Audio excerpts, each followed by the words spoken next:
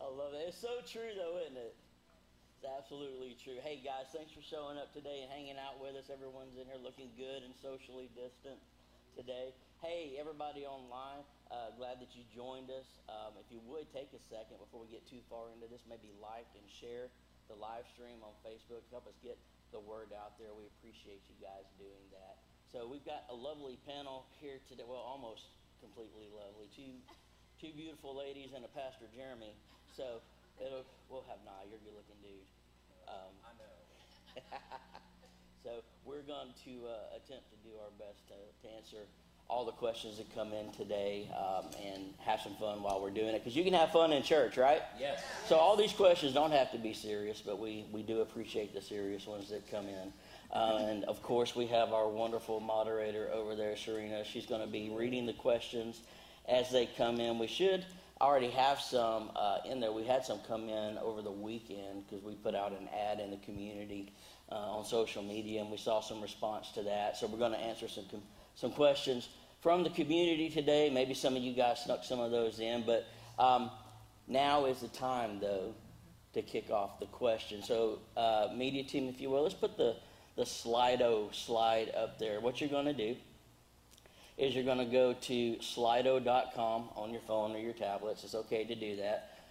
And you're going to put in the code 44355. You guys at home, you can go ahead and do that if you got a secondary device, or you can hop over and drop in your questions anytime you want to. Slido.com 44355. They should have that info up on the live stream. If you guys would, keep that up there for just a little bit, and maybe periodically put it up there. If you put it on the lower third, I guess, keep it up there for everyone to see what's going on. And you guys feel free to drop any questions that you have now or at any time during this. We need your questions, though, because without them, this is going to be a very short service, okay, which might work to your favor, but we want to have some fun today, all right? So if everybody will say yes if you want to have some fun today. Yes. All right, we're going to do that. So, Miss Moderator, kick us off with the first question, and we will get rolling today. Okay, so the first question is interracial marriage okay according to the Bible? Just rip the Band-Aid off. Just rip the Band-Aid off straight out the gate. Is interracial marriage okay according to the Bible? Y'all want to take a stab at that? Anybody? Yeah, go I ahead. can jump on it. Okay, so there's a lot of misconception about this because you read in the Old Testament where it says, don't go to this nation and this nation. It wasn't that it had to do that they were a different nation. It was that those other nations worshipped false gods. And what would happen is they would bring those false gods back into the godly nation, and they would take over and end up consuming. So it didn't have to do with like, oh, you're from a different country, we can't do this. It has more to do with the beliefs of the people and walk in that foundation with God. And it's really hard for two people of two different religions to maintain a healthy relationship, because you'll find that will butt heads later on. So it's more about are they a godly person, or are they not a godly person? Well, and as that translates to, that's funny, when that question came in, you can't tell we're in the Deep South, can you? Right. I love questions like that. Jesus pretty much took care of all of that. Mm-hmm. Even if you want to argue Old Testament separation and all that, Jesus took care of all of that. And Paul even pointed to it, where he was quoted and he said that, in Christ there is no Jew or Gentile. There is no slave or free. There is no male or female. We are all one in Christ. We're all one in Christ. So there's no Jew or Gentile. Hey, that's racial barriers destroyed right there. Right. If we didn't say anything else, I think that would be enough to take care of it. In the eyes of Jesus, in the blood of Jesus, there's no delineation, color-wise. We're all one in the eyes of God. So is interracial marriage okay according to the Bible? Absolutely. Yeah. Absolutely. It is a small-minded, prejudicial fool who would operate in a world that thinks that interracial marriage would not be okay. We're all children of God. Amen? Amen. All right. Anybody want to add anything on that? I say fool in love, by the way. Yes. No, you guys said everything. Yeah. Anyone? No, they said everything perfectly. perfectly. So like you would pretty much say that like the scripture going back with being unequally yoked is what essentially what it boils down to Yeah. is okay. Yeah, the question would be being unequally yoked there. Yeah. Specifically with an unbeliever. Yeah. Okay, so our next question is, what does the Bible say about people who have wronged you? Should you seek revenge? Should we seek revenge? Yeah. Boy, that'd be a lot of fun, wouldn't it? Yeah. Load up like Liam Neeson and go after them, man. I'm telling you. Who wants to answer that one? I'll take this one. Sure. I mean, it's a pretty simple. Sorry. You sound like you're in a symphony hall. You ready I to do. sing? You got I singing do. effects Come on, your mic. I gotta sing it. That's what I'm saying. You Serena's got don't that take delay on revenge. hers over there, so y'all could be a good duo. Come on, this morning. y'all sing along with me. Don't take revenge. Yeah. So the Bible is really clear about this. Paul talks about turning the other cheek. We talk about, specifically being wronged, and the Bible is crystal clear. Don't take revenge. Now, again, there is, when you go back to like Old Testament and stuff like that, the Bible talks about eye for an eye and stuff like that. Straight up gangster back then. Yeah, They yeah. cut somebody. Again, Jesus came and fulfilled all of that. So we're called to be people of love and people of forgiveness. And as a matter of fact, I honestly think that you have a hard time reconciling forgiving someone if you're trying to seek revenge. And that's one of the things that, honestly, it's a big hook that the enemy has in our culture now, is because we are so quick to call people out. We're so quick to get up on a pedestal and protect ourselves, and a lot of the times, if you think about this stuff, we take action against something that inconvenienced us, and so yeah, it's pretty clear. I'm really thankful that Jesus did not take revenge on people, and because that would have been pretty crazy. So yeah, short answer, no. You forgive people. You show them that you can turn the other cheek. You show them grace. You show them mercy. Yeah. I think there's a line there too, with going after revenge and then self-defense. Right. I think you can make a case that it's pretty clear. There's nothing wrong with defending yourself. Right. In a moment or in a discussion with someone, or someone's trying to do harm to your family. I think you're on good ground to defend your family, but the Bible's pretty clear. Vengeance is the Lord's. Let him have it. Yep. Let him operate in his justice, and don't get mad if he extends to a person the same grace that he extended to you when you were a knucklehead. Come on, will you say that again? You know what I mean? Will you just say that again? And it's a hard pill to swallow. Squash them, stomp them, turn them into dust. Right. You know what they did to me? Yeah, and I still died for them too. So Yeah. sometimes that's a tough one. True. Yeah. I mean, over and over again, doesn't the Bible say, like, God's, like, revenge is mine? I'm trying real I hard to mean- hear you, but I can't. Oh, okay. I'm just saying, all throughout Scripture, Old Testament and New Testament, because it's like in Romans, Romans 12, when we're being reminded, hey,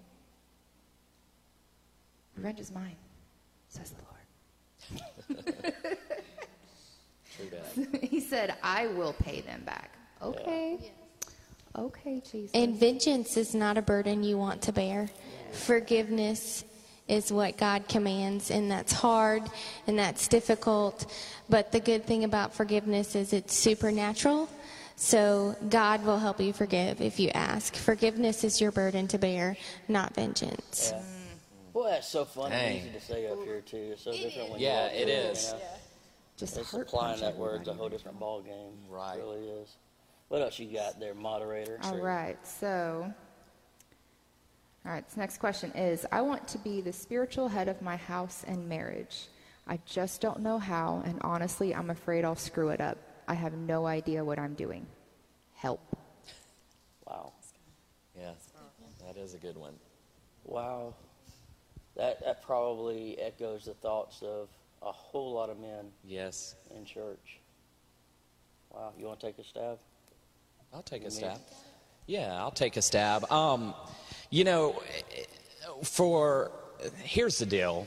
I'm going to be a little bit honest with me. That was kind of my fear going into marriage and even like parenting and stuff like that. What if I screw this up? What if my kids need counseling forever? What if my wife needs counseling? You know, what if we end up as a statistic? And the biggest thing is you have the Holy Spirit, and God has set the house up to be like that, to have you lead your family and to have you step in and to be that. And you know, you just got to kind of give it to Him. Is one of the first things that I did, is give it to Him and start being led by the Spirit and start learning how to be the husband that God's called you to be. A lot of stuff in marriage will be ironed out if you work on yourself. A lot of the times in marriage, we're like, well, I got to do this to her. I got to help her change, or I got to do this. And we fail to really turn the mirror back on ourselves. And I've found that most of the time, anytime we've had problems in our marriage, or I've had problems stepping up as a husband, the problem was within me. And it was not within us. It was not within, we were just having problems. It was within me. And so that's one of the things that, God will equip you to do what He's called you to do. And we have His Word. We have His example. One of my favorite things is the way that God talks about marriage and Christ talks about marriage is Christ and the church, and when you look at that relationship,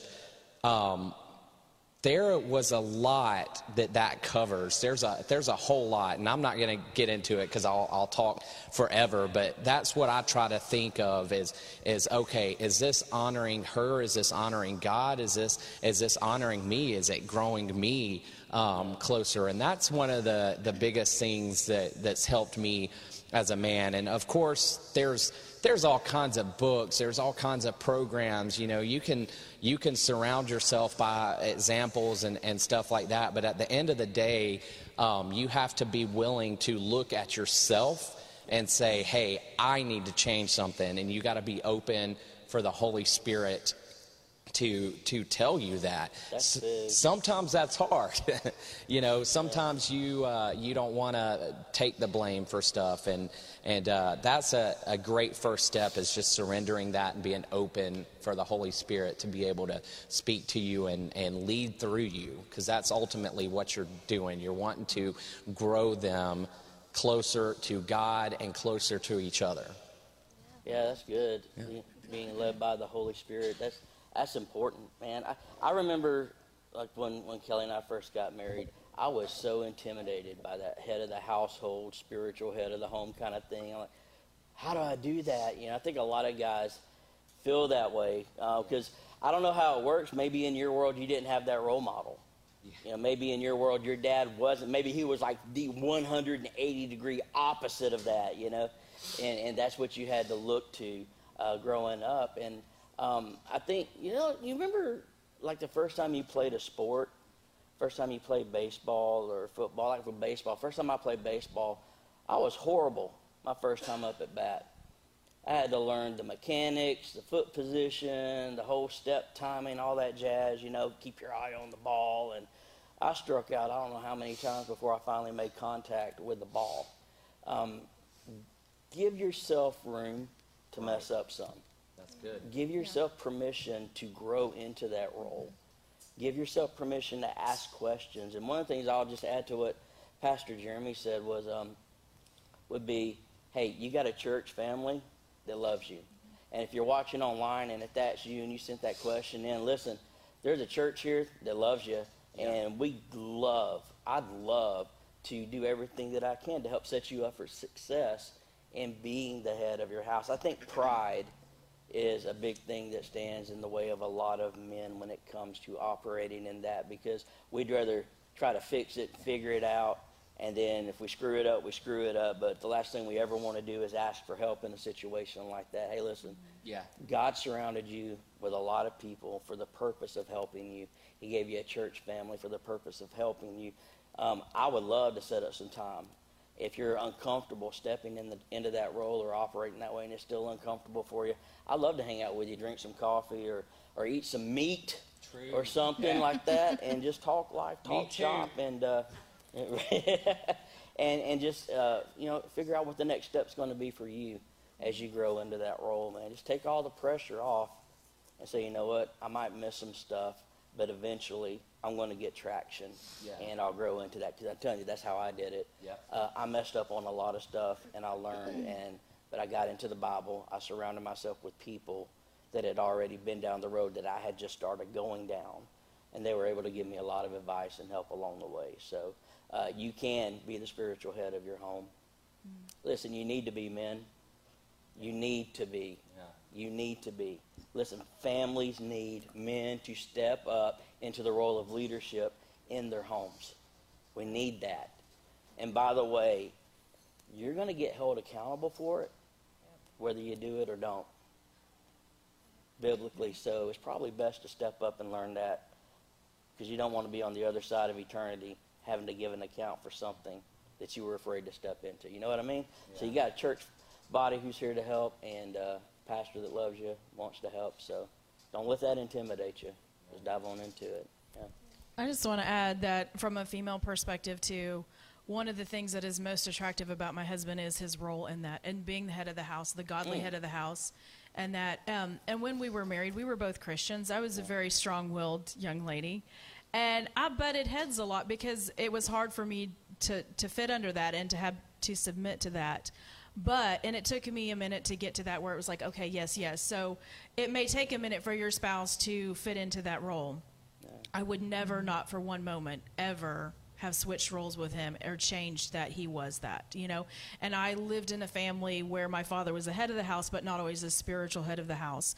And I watched as that changed over the years, and it was a slow process. And I know for him it was awkward at first, but I'm just telling you, for the women, we love that in a man. So it's a good step. Yeah, absolutely. I mean, I believe that unless you're using the Satanic Bible and you're telling Jesus to sit down and shut up, that you're not going to screw it up, because you're trying to grow your family, you're trying to grow yourself, and seek him and be closer with him. But I'll also tell you, expect it to be awkward. Like they've mentioned, it's going to be awkward at first, especially if you have children in the mix and they have different personalities and all that. It's going to be awkward, and you're learning what works for your family.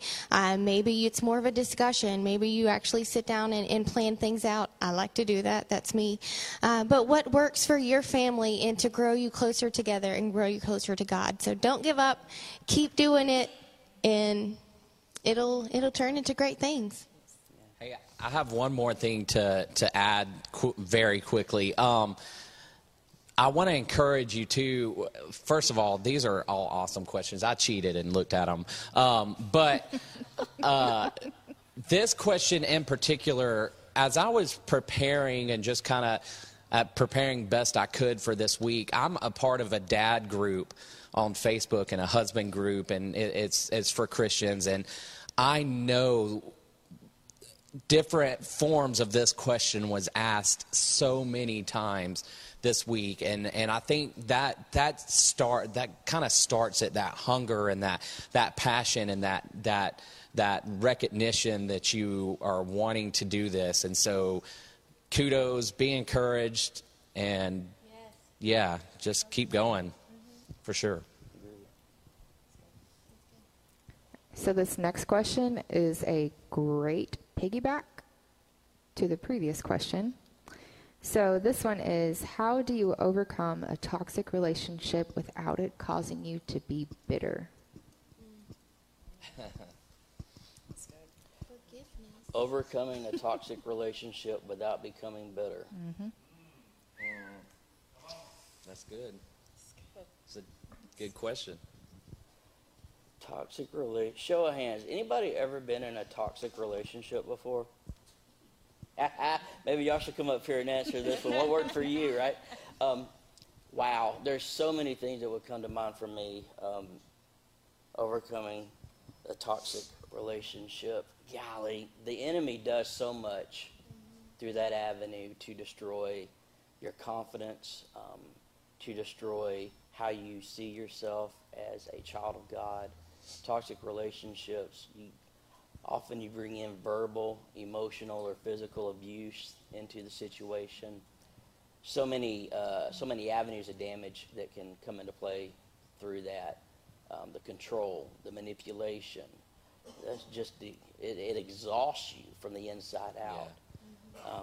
And I don't think that you really feel the total impact of those relationships until you're on the other side of them. Because now you got to put the pieces back together. Now you've got to discover, I can't trust this person now like I should because I lost all my trust to this toxic relationship before, and I can't give all of my heart to this next person even if I know they're the one I'm supposed to be married to, because I still haven't got that part of my heart back from it being destroyed in the previous relationships. So I don't know that there's any one and done kind of answer to this. I will tell you what's worked for me personally, and then you can apply that how you want to in your own walk with God and toxic relationships, whether dating or in a marriage situation or just a friendship in general. First thing you've got to do, and this is going to sound so churchy, the first thing you've got to do is to forgive that person. Okay? Until you forgive that person, no healing can take place.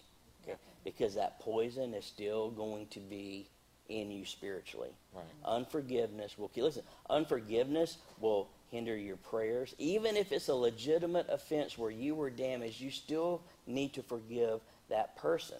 Okay? Even if it's a legitimate offense, you've got to forgive them. It'll hinder your prayers. It'll destroy your walk with God. It'll leave you carved out of the body of Christ over on the side of the field waiting for the lion to come and devour you. And eventually, unforgiveness is one of the few things listed in Scripture by Jesus that will keep you from going to heaven and will send you to hell. Okay, so there's a big price tag to that. So step one, forgiveness. You've got to find a way to forgive them.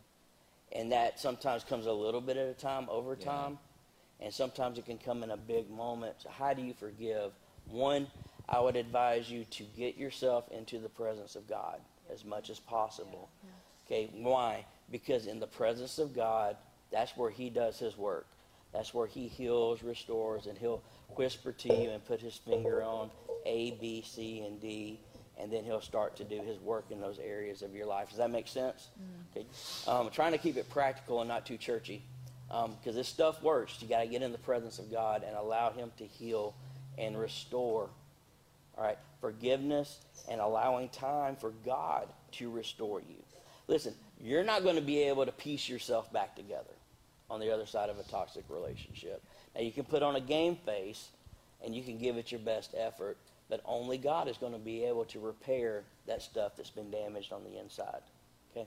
So, forgiveness, time in the presence of God,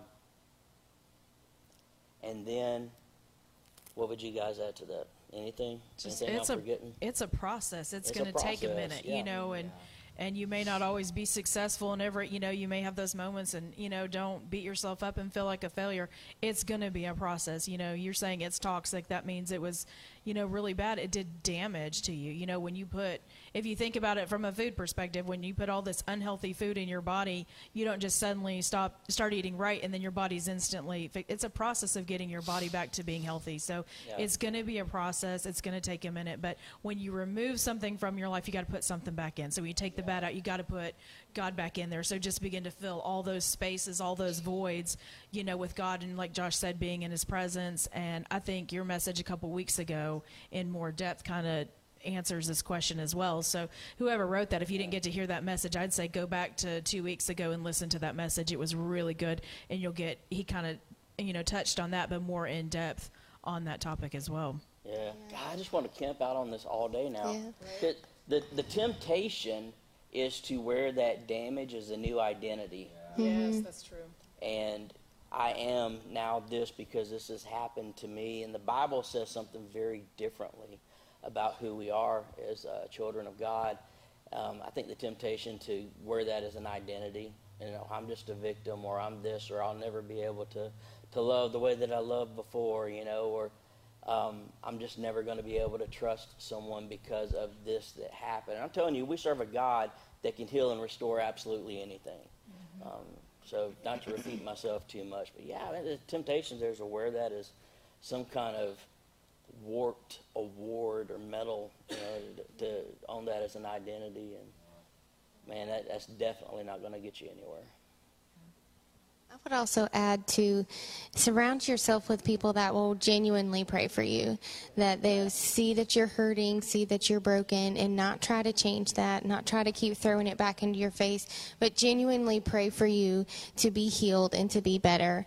Surround yourself with better relationships, not toxicity in your life. I'm not saying jump from one relationship into the next, but surround yourself with people, we don't do this alone, that will genuinely pray for you and keep you held accountable for that forgiveness, that you're not wanting to seek vengeance against them. Forgiveness is your burden to bear, but it's also God's burden. You can't do that alone. It's not something you can do alone. It's supernatural. So surround yourself with those people that will help you pray and press through. Amen. Amen. Yep. Yep. Yep. All right. No?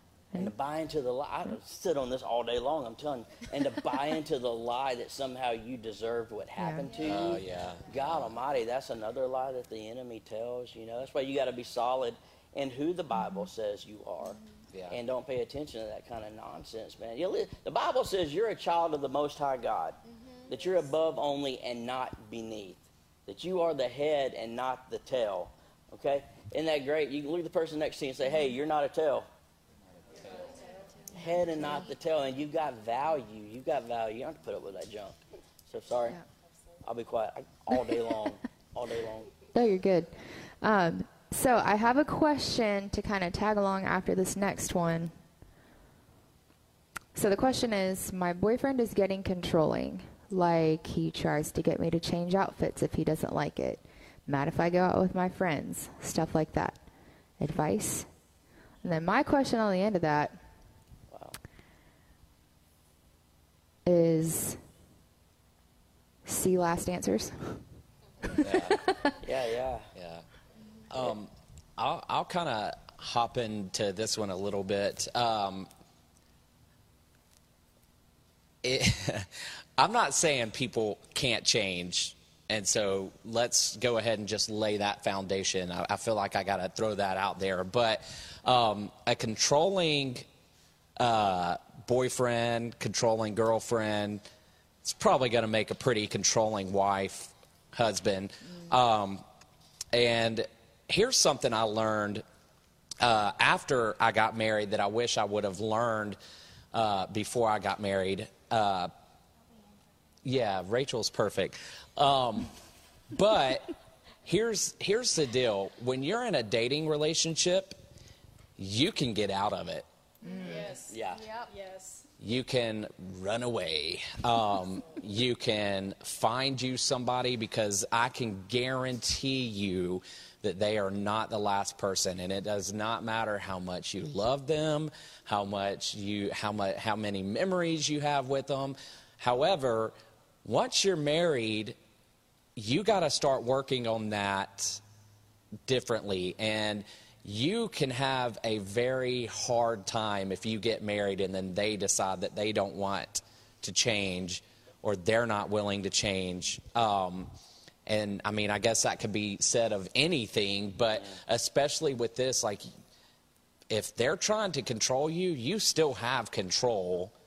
And what I would suggest doing is taking a very deep dive into your heart and into God's presence and ask if this is even a relationship that he wants for you. A lot of relationship problems with dating and even friendships, they can disappear just by getting in the presence of God and asking what he wants, because he'll tell you. He'll be open with you, but if let me put it like this: if you're in that dating stage and you love them and you don't want to leave and it's the hardest thing you're ever going to have to do, but you're already noticing this, then that should be almost an answer to this question for you. Dude, red light, red light, run away, run You away. want me to change what? No. Yeah, You know how no. much I pay for this? No, I don't think so. boo-boo. Let me read you some scripture real fast. Yes. Just a little bit of light on the subject. Ephesians 5, just starting around verse 22, says, "Wives, submit yourselves to your own husbands as you do to the Lord." It says, "Wives, submit yourselves to your own husbands." Okay? It does not say, "Women, submit yourself to men." Okay? Difference there. Difference. Listen now. In the eyes of God, listen, no Jew, Gentile, no slave or free, no male or female. We're all what in Christ? One in Christ. So Jesus sees us all the same. Listen, in a dating relationship, they do not have the right to step into that position of authority. Yeah. They don't have the right. If they want that right, and if he likes it, he should put a ring on it, stand up there, take the vows, make the covenant before God, and marry you, or vice versa. And then you've got the right. Once you've made the commitment, then you have the right to step into that role spiritually in someone's life. I think that gets confused a lot, especially in church settings where people are dating, because couples want to emulate what a marriage is supposed to look like. And no. They don't have that right till they make that commitment. I would get out of that relationship yesterday. Yeah. I would give one ultimatum and say, look, you're cool. I like you. This has got to stop. You're not my daddy, and you're definitely not my husband. So we need some parameters here, and you need to back off. And if he doesn't, cut that, hit the road. Because there's somebody better down the road that'll take care of you. Yes. There's a man of God out there that'll treat you like you should be treated. And Truth. vice versa. Yes. So, All right. All right, so this next question. Recently broke up with a girl. Problem is, we both serve at church. Basically see her every week. Thinking about going to a new church to start fresh. Thoughts? I got a few. Yeah. If I'd only seen that happen 1,000 times before. Wow. Because when they start dating, God's ordained it. Yeah. Yep, right. God has ordained it. We know we're supposed to be together. We know. So you're serving in ministry probably before you start dating. You get in this relationship and you continue serving, but then you break up, and now God's changing everybody's calling and his plans for everybody's lives, and he's saying, okay, somebody's going to have to go and leave. No. Let me... breaking up with someone and it being awkward is not a reason to leave a church. Right. That is an immature response to life. You don't leave the church. You don't leave the church over that. Unless God's legitimately calling you to a different place. I doubt, though, he's going to send you somewhere because you broke up with someone and now it's inconvenient to be around them every week. Perhaps y'all should have had that conversation at the beginning of your relationship and defined some parameters and said, hey, look, let's let this friendship go further. Let's test the waters and see what the Lord says to us at each step in our relationship. Because you have a calling on your life and I have a calling on my life, and neither one of them need to be disrupted or destroyed for the sake of one another, right? Yeah. Okay, so if this doesn't work out, we're still going to love the same God. We're still going to be cool with each other. And we're still going to serve and do what God has called us to do. That happens at the beginning of the relationship. You don't figure that out at the end of it. The problem is we like to dive in with emotions unbridled emotions because they're so cute and they're so hot. And she looks such a certain way while she's shaking that thing walking across the room. You know what I mean? I got it. That is not the reason, man. You better pray through that stuff. Better pray through that stuff. A better question would be at the end of this, how can we protect ourselves from Satan interfering in the rest of our lives on the tail end of this? Because that's usually what happens. Anybody else? Nope. I think Not a reason to leave. Rachel. Never, ever, ever. We know it's very awkward when you break up with somebody. It hurts. It's awkward. Whatever. Your friends are like, I can't believe this person did that. Vice versa. It's a whole thing. But your tie to your relationship with Jesus is much stronger and much more important than your tie to individual people. So, again, I know it's awkward. Been there, done that. But you just have to think about your relationship with God. Is my relationship with Him more important than my breakup with this person? Yeah. And again, I know that's easy to say. Yeah, it's easy. It's easy to It's say easy when to you're say. not just on the tail end of a breakup. I get it. But I tell you what, biblical truth always applies, no matter what the situation. Every time. So, True. what else you got? Okay. That's a good question. That is by a the good way. question. That is a huge problem. All right. So this next question is going to be a little sensitive. Okay. So, All right. I mean, we're all adults here, right? Let's do Mostly. it. Do I have your permission? Yeah. Okay. Go for it. Do it. Okay. This question is, I try being intimate with my wife, but she's almost never in the mood. It's frustrating. In a situation like that, is using pornography okay? Is that cheating on her? Wow. Good question. These are really good questions. Yeah. That is another common issue that I see all Can the I time. start it off and Yeah. then let you dig into? I'm Go not going for to dig it. into the pornography side. I'm going to let you go down that road, or someone else go down that road. Why you gotta go? I'm going to take the easy half of that question. No. A lot of times, for women, there are different triggers in what puts women in the mood versus men in the mood. And men don't understand it, and women don't understand the men because we are not physically wired the same way. For a woman, it's not always the things that happen in the bedroom, but it's what happens outside the bedroom before you get to that point. Yeah. Are you kind to me? Do you help me? Do you show love to me? Do you respect me? Or do I feel like you're just trying to drag me into bed to please yourself? And that is a huge line there. So those are questions always to ask, why is this happening? Why is she never in the mood? It's usually a whole other set of issues.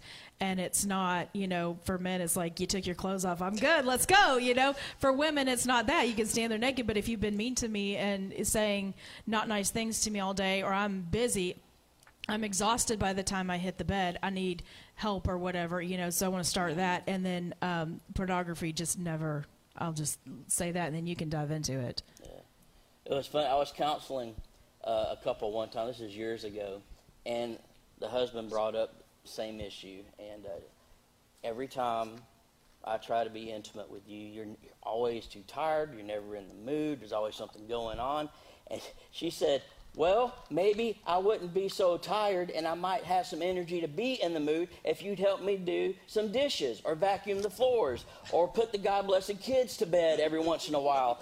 But I'm going to go get some coffee and I'll be right back and let you guys have a moment. But it's true, though. Women, they operate a different way when it comes to that. They really do.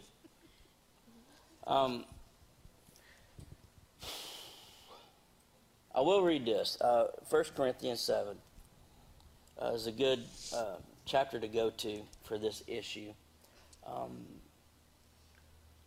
Trying to decide how far I want to go into this. Verse 2, but since sexual immorality is occurring, each man should have sexual relations with his own wife. Let every man say amen to that. Amen. Yes. And each woman with her own husband. Ladies, everybody's like, yeah, blah, blah, blah. See, men and women are different. So the husband should fulfill his marital duty to his wife, and likewise the wife to her husband. The wife, does not have authority over her own body, but yields it to her husband. In the same way, the husband doesn't have authority over his own body, but yields it to his wife.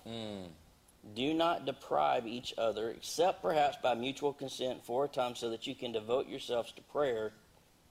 Then come together again, so that Satan will not tempt you because of your lack of self-control. This scenario is happening in this marriage because this verse is not being applied. Now, I'm reading this like, everybody does what the Bible says, and that's not always the case. But sex in a marriage, just like any other issue in a marriage, is approached from the position of servanthood. The woman to the man, I'll yield to you to serve you, even if I'm not feeling it 100. I love you, and because I love you, I'm going to serve you in this way regardless. Same way to the man. Usually the men don't have to be persuaded all that much for this, but at the end of a hard day's work, she comes at you with that twinkle in her eye, drink a cup of coffee, and serve your wife. Let all the men say, I will serve. I will serve my wife. my wife. That's what I'm talking about right there. Submitting to one another. The point is, and Paul says this, is that so that the door for temptation is not opened up. Yeah. Okay? There's a lot of women walking around in the world, and there's a lot of smooth-talking men out there in the world. And if you deny your spouse long enough, the devil is going to figure out a way to turn that into an opportunity for temptation that will lead to sin and the destruction of your marriage. There's a lot at stake there. Is it okay to check out pornography if that's happening? No. Absolutely not. That's the temptation right there. And the minute you click on that junk, there goes the sin. Yeah. There goes the sin. Well, I wouldn't do anything with any of those women. I'm just watching it for entertainment. But Jesus said, if you look at a woman lustfully, you've already committed adultery with her in your heart. It's a pretty high standard right there, you know. So you got to be careful with what you put in front of you. No, dude, don't look at that junk, okay? Maybe do what Pastor Kelly said and figure out what your wife's love language is and love her like Christ loved the church and serve her like Christ served the church. Make her your priority and let her see you pursue God, and then you pursue her heart, and I bet you that issue might resolve itself. Mm-hmm. Well, and for women, too, you have to say, you ought to be so glad that your husband wants you. You know, your husband is coming to you and he wants you, you know. And if you continue to deprive him, then the husband, men are physically wired. I mean, we don't have any, I've had conversations with people, you know, and stuff, and women are not physically wired the same way that men are. We do not understand the drive that is inside them. But if you educate yourself on this, you will realize that there is a physical drive inside of men, and when we do deprive them, it does something to them, and it is not okay. And you should go, you know what, I may not be in the mood, but my husband wants me. He's looking at me with a desiring eye. You know, I ought to honor that. And that ought to start getting you in the mood too, you know, when you realize that your husband wants you, not somebody else. He's not going after somebody else, you know. Whoever this is that asked that question, I keep coming back. I want my wife, you know. I want my wife, you know. Yeah, and I'll say this too. Look, if that's you, if you online and you sent that in, or here and you sent that in, listen, there's nothing wrong with getting some counseling. Mm-hmm. Look, I'm here. I love you. I'll do whatever I can do. We sit down, we can talk. Me and you and your spouse, and we can navigate through this and come out on the other side. You got a church that wants to come alongside you and help you through that. Don't feel like you got to work through that on your own. You got a pastor, you got a leadership team, you got a church that loves you. So we're here for you. I would like to add something to kind of piggybacking on what Pastor Josh just said is sometimes there might be a legitimate reason why your spouse is not wanting to be intimate. Maybe it's something going on with them, and the thing is especially in this role where you're the husband, is you're there to cover her too, and to lead her and guide her and stuff like that. So it's always a good idea to first of all try to figure out what that is, whether it be counseling or, I mean, man, a good talk over some dinner can help clear a lot of things up, and you know, just be honest and open and listen. Get ready to hear stuff that you don't want to hear, because sometimes it may mean that you've changed and you're not the person I want to have sex with anymore, and you have to be ready to hear that and be ready to change that. I wanted to speak to the porn issue a little bit more too, because I think our society has normalized pornography to the point to where, I mean, even jokes and stuff like that are online centers around porn and stuff like that. And it's so easy to get a hold of. Outside of the sin aspect of it, I'll just be totally transparent. I had a porn addiction for a long time.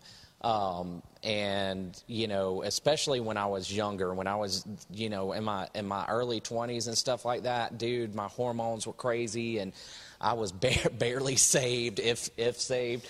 But the mental stuff that comes along with that, because they don't tell you that. You know, they don't tell you that this can lead to an addiction. They don't tell you that that your mind can actually be transformed. And you know, I was reading, there's a pastor I follow, and I don't remember his name, but he started a ministry to help men get off porn, and it's actually called Triple X Church. And I was listening to a podcast or something, and he said that when he was doing research and all this, you'd be amazed how many people, serial killers and people that have mental issues and stuff like that it started with pornography. Yeah. And it's amazing because we don't think like that. We think, oh, this is just, you know, a couple of minutes, whatever we need to do, and that's it. But that stuff is poison, and it gets inside of you, and it's, you know, it makes you have unrealistic expectations. And, you know, that's a big thing with men too, is, you know, man, those videos make it seem like women are just walking around like men, and they're just wired like men, and they're not.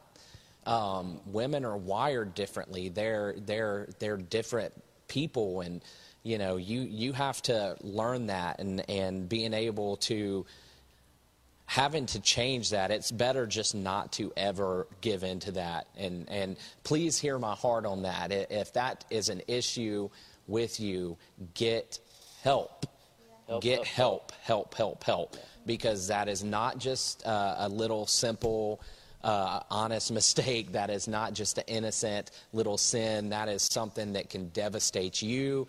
It could devastate your marriage. And honestly, I want to challenge everybody, you know, to break that cycle too, because I know with me, I have a son, and like, you know, I'm scared to death of just how easy it is to get a hold of that stuff, and so break that cycle and break it in your own lives. And I believe that if you apply this stuff, you'll see that turn around, because there's normally a reason. There's very, very rarely somebody just says, "Hey, I just don't feel like doing that." Yeah, communication is good. We've got just a few minutes left in the service. Boy, this is going by a little bit fast. Yeah. So let's rapid fire as many as we can. I just want to add something real fast. Just overall, general marriage, a lot of things can be fixed, tied up in a nice, cute little bow with honest conversation.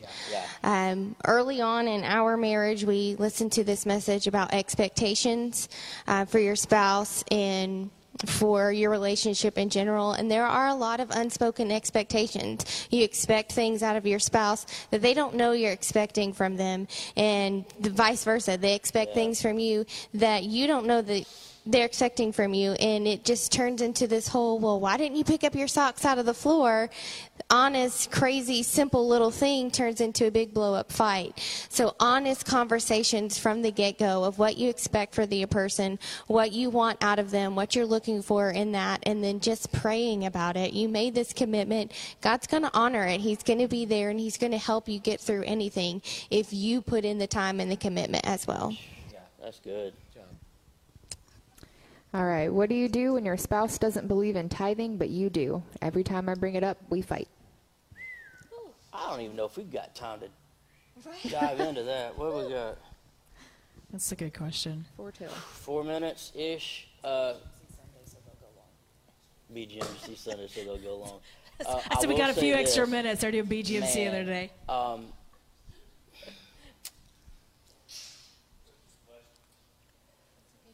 That is another big one. These are really good questions. When I Great counsel questions. married people, counsel marriages, this is another one that comes up because you have people polar opposite sides of the giving thing, and it's creating conflict because you've got a wife that wants to give and a husband that doesn't, or a husband that wants to give and a wife that doesn't.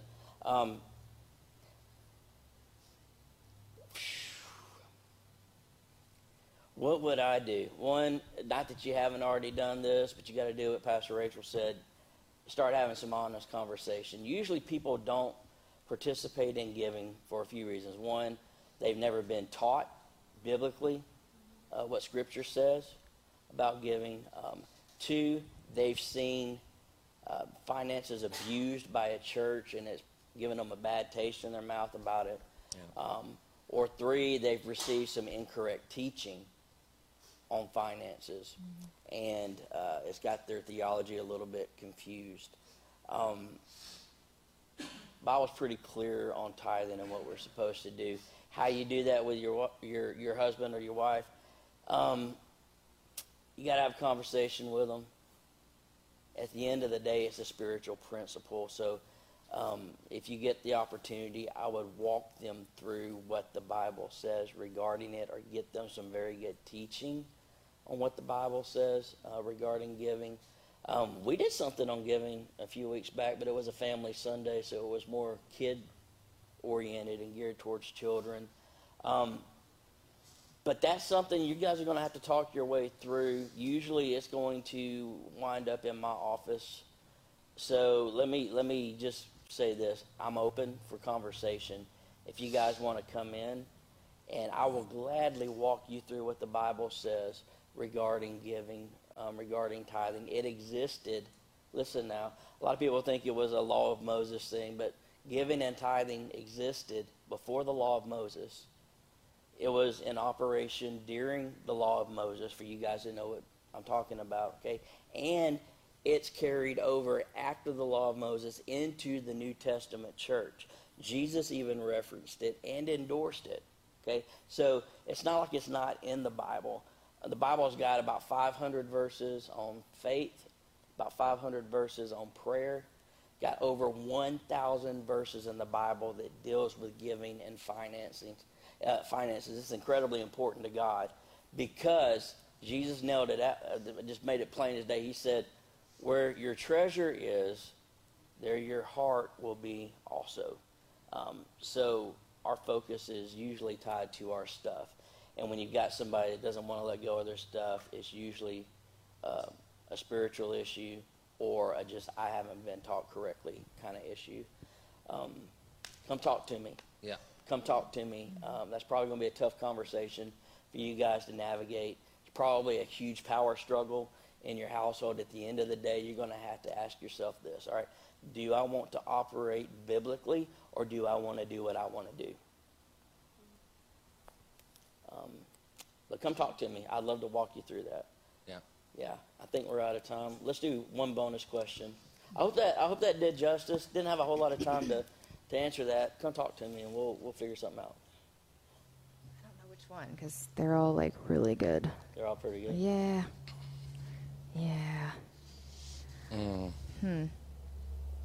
I'll let you pick, Pastor Jeremy. All right, give me a second. Y'all want to do one more? Or y'all ready to get out of here? Yeah. Two more? One more? One more? Okay. You people online, you don't have a say so. Good Lord Jesus. These are really good. I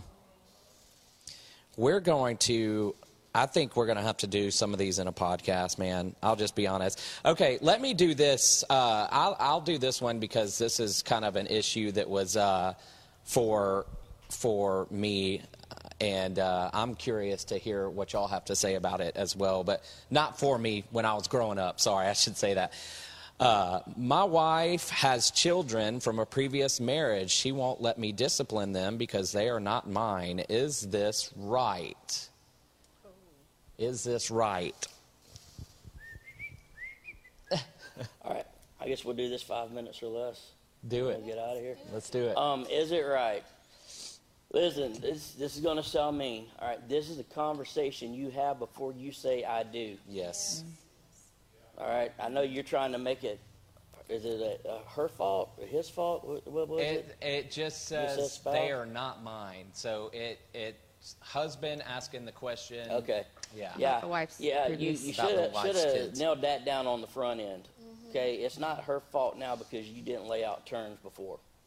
So that's a great conversation to have before you say I do. How is the discipline of our children going to take place? How's a discipline of these children that you're bringing into this relationship, how's that going to take place? We need to decide what those roles and responsibilities are going to look like. Here's the deal. You are her husband. You are the head of that household. When her children are in that household, you are the head of it, scripturally speaking. Listen, biblically, you're okay to bring discipline to that.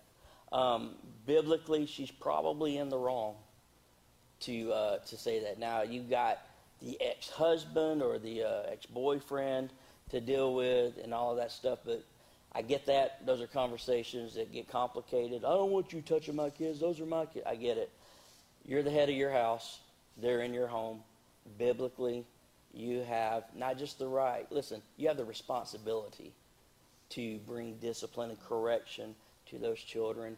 And that's probably something that your wife's going to need to grow into and understand. Biblically speaking, her stance on that would be incorrect. I think, too, like what you said on the tithing, sitting down and offering the teaching. Yeah. Here's what the Bible says. Here's how we need to. If you just come in, put your foot down today like a bull and start spanking some kids, you're going to have problems in your house. Yes. You know, Yeah. it's going to be a process of teaching. It could have been fixed, like he said, on the front end with some conversation before the marriage happened, and you could have made some decisions from there. But if you come in like a bull, just I'm the man, I'm the head of the house, you're going to have issues and she's going to buck up to you. Yes, she does need to fall into that. When she married you with all of her kids and everything. If she did not trust you with her kids, she should not have married you. But the marriage happened, so taking the teaching now and instructing her in a loving way and showing her this is how. And if you're making mistakes along the way, say, you know what, I've realized, let's work on getting this marriage lined up with God, okay? Yeah. Let's take this one step at a time. I think in order for the kids to show me, you know, see the respect, you know, you have for me and all that, I need to be able to help in this process. Yeah. I want to help you in this process. Do it in a loving way and teaching and not just coming in guns blazing, you know? I'll put a quick little period on this. Also, another good conversation, obviously, since you are already married and going through this, sit down and find out get on the same page for discipline. That's one of the things that me and Rachel did when we had kids, because, you know, you might be surprised what your idea of discipline is, you know, and stuff like that. And also, you got to look at the kid. You got the kid to bear.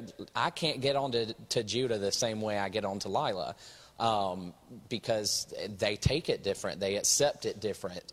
And so get on the same page about that as well, because, you know, a lot of the times you run into, and this was what was personally with me, is when I was growing up, I had a stepdad, and when he would discipline me, it was the same issue. My parent, they'd end up getting in a fight, and it turns out the kid was a butthead. So but at the same time, it wasn't the discipline aspect, it was how it was done. Yeah. And so a lot of the times you can fix a lot of that too, because, at the end of the day, you gotta know your family, you gotta lead your family. And I implore you too to get to know how that works and stuff like that as well, and hear all sides of that, because a lot of the times you'll find that it's not you can't discipline them because they're my kids. You'll find I don't want you to discipline them like that. And at the end of the day, you're the man. I've had a conversation with Rachel before where I'm like, listen, I'm going to do this because I know my kid, and my kid is just like me, and I'm going to do this. And at the end. At the end of the day, you're the man, but definitely take the time to figure out what's best and pray through that. But listen to me, don't hands off, because I was a youth pastor, and when kids don't have their dad, it comes up later on in life. Yeah. Don't hands off with that kid, and don't hands off with your wife. You need to work through that and find a plan that will work, because those kids need you. Yeah. And I'll just add really fast, there's probably an underlying issue there, and it may not even be discipline altogether. She's brought something in from that other relationship that, and if you can get to the root of that, it'll probably fix this. Yeah. Good stuff. Good stuff. Good stuff today? Yeah. A lot of great questions. Oh, my goodness. There's a bunch. I wish, praise God for that. I wish we had another hour to keep going, but we don't want to keep y'all here. Yeah, Dale, you like Pastor Jeremy's idea of maybe us putting together a little podcast and addressing the rest of these? Okay. We'll get together and, I guess, try to make that happen pretty soon. We'll let you guys know when it's out there. A lot of great questions came in, though. Listen, at the end of the day, I want you to know there's a lot of questions coming in. We have a saying here at this church. At Eastgate, no one walks alone. No one walks alone. So don't feel like you have to navigate through these issues in your marriage or your relationships by yourself. Okay? God gives us each other to bear one another's burdens, to lift each other up in prayer, to spur one another on, to gifts, to works of service. I'm here as your pastor to help you any way that I possibly can. I want your marriage to succeed. I want your relationships to succeed, and I believe that they can if we do them God's way. So we'll get together and we'll put together a podcast on that, though. Let's all stand as we get ready to close service today. Everyone watching online, hope it's been good for you today. A lot of good questions that came in. I can't wait to see the rest of them that came in. Father, thank you for who you are. Lord, thank you for the wisdom that your word gives. God, I thank you that we don't face any situation, we don't face any problem that isn't addressed in your word somehow or some way. God, thank you for caring enough about us to give us the solutions to our problems before we even come to our problems. Thank you for that. Lord, I just thank you for every question that was asked today. Lord, I just pray that in the people's hearts that those issues are resolved, Father. And if they need to go another step and have conversations with me or with any of the staff, God, I pray that they would take that step and do it, because we're here to help. Father, we just give you glory and we give you praise for what you've done today and for what you're doing in our church. In the mighty name of Jesus. And everyone said, amen and amen. All right. Love you guys so much. We'll see you next week. We've got a new service starting. It's going to be awesome. You don't want to miss it. Love you guys online. We'll see you next week. God bless.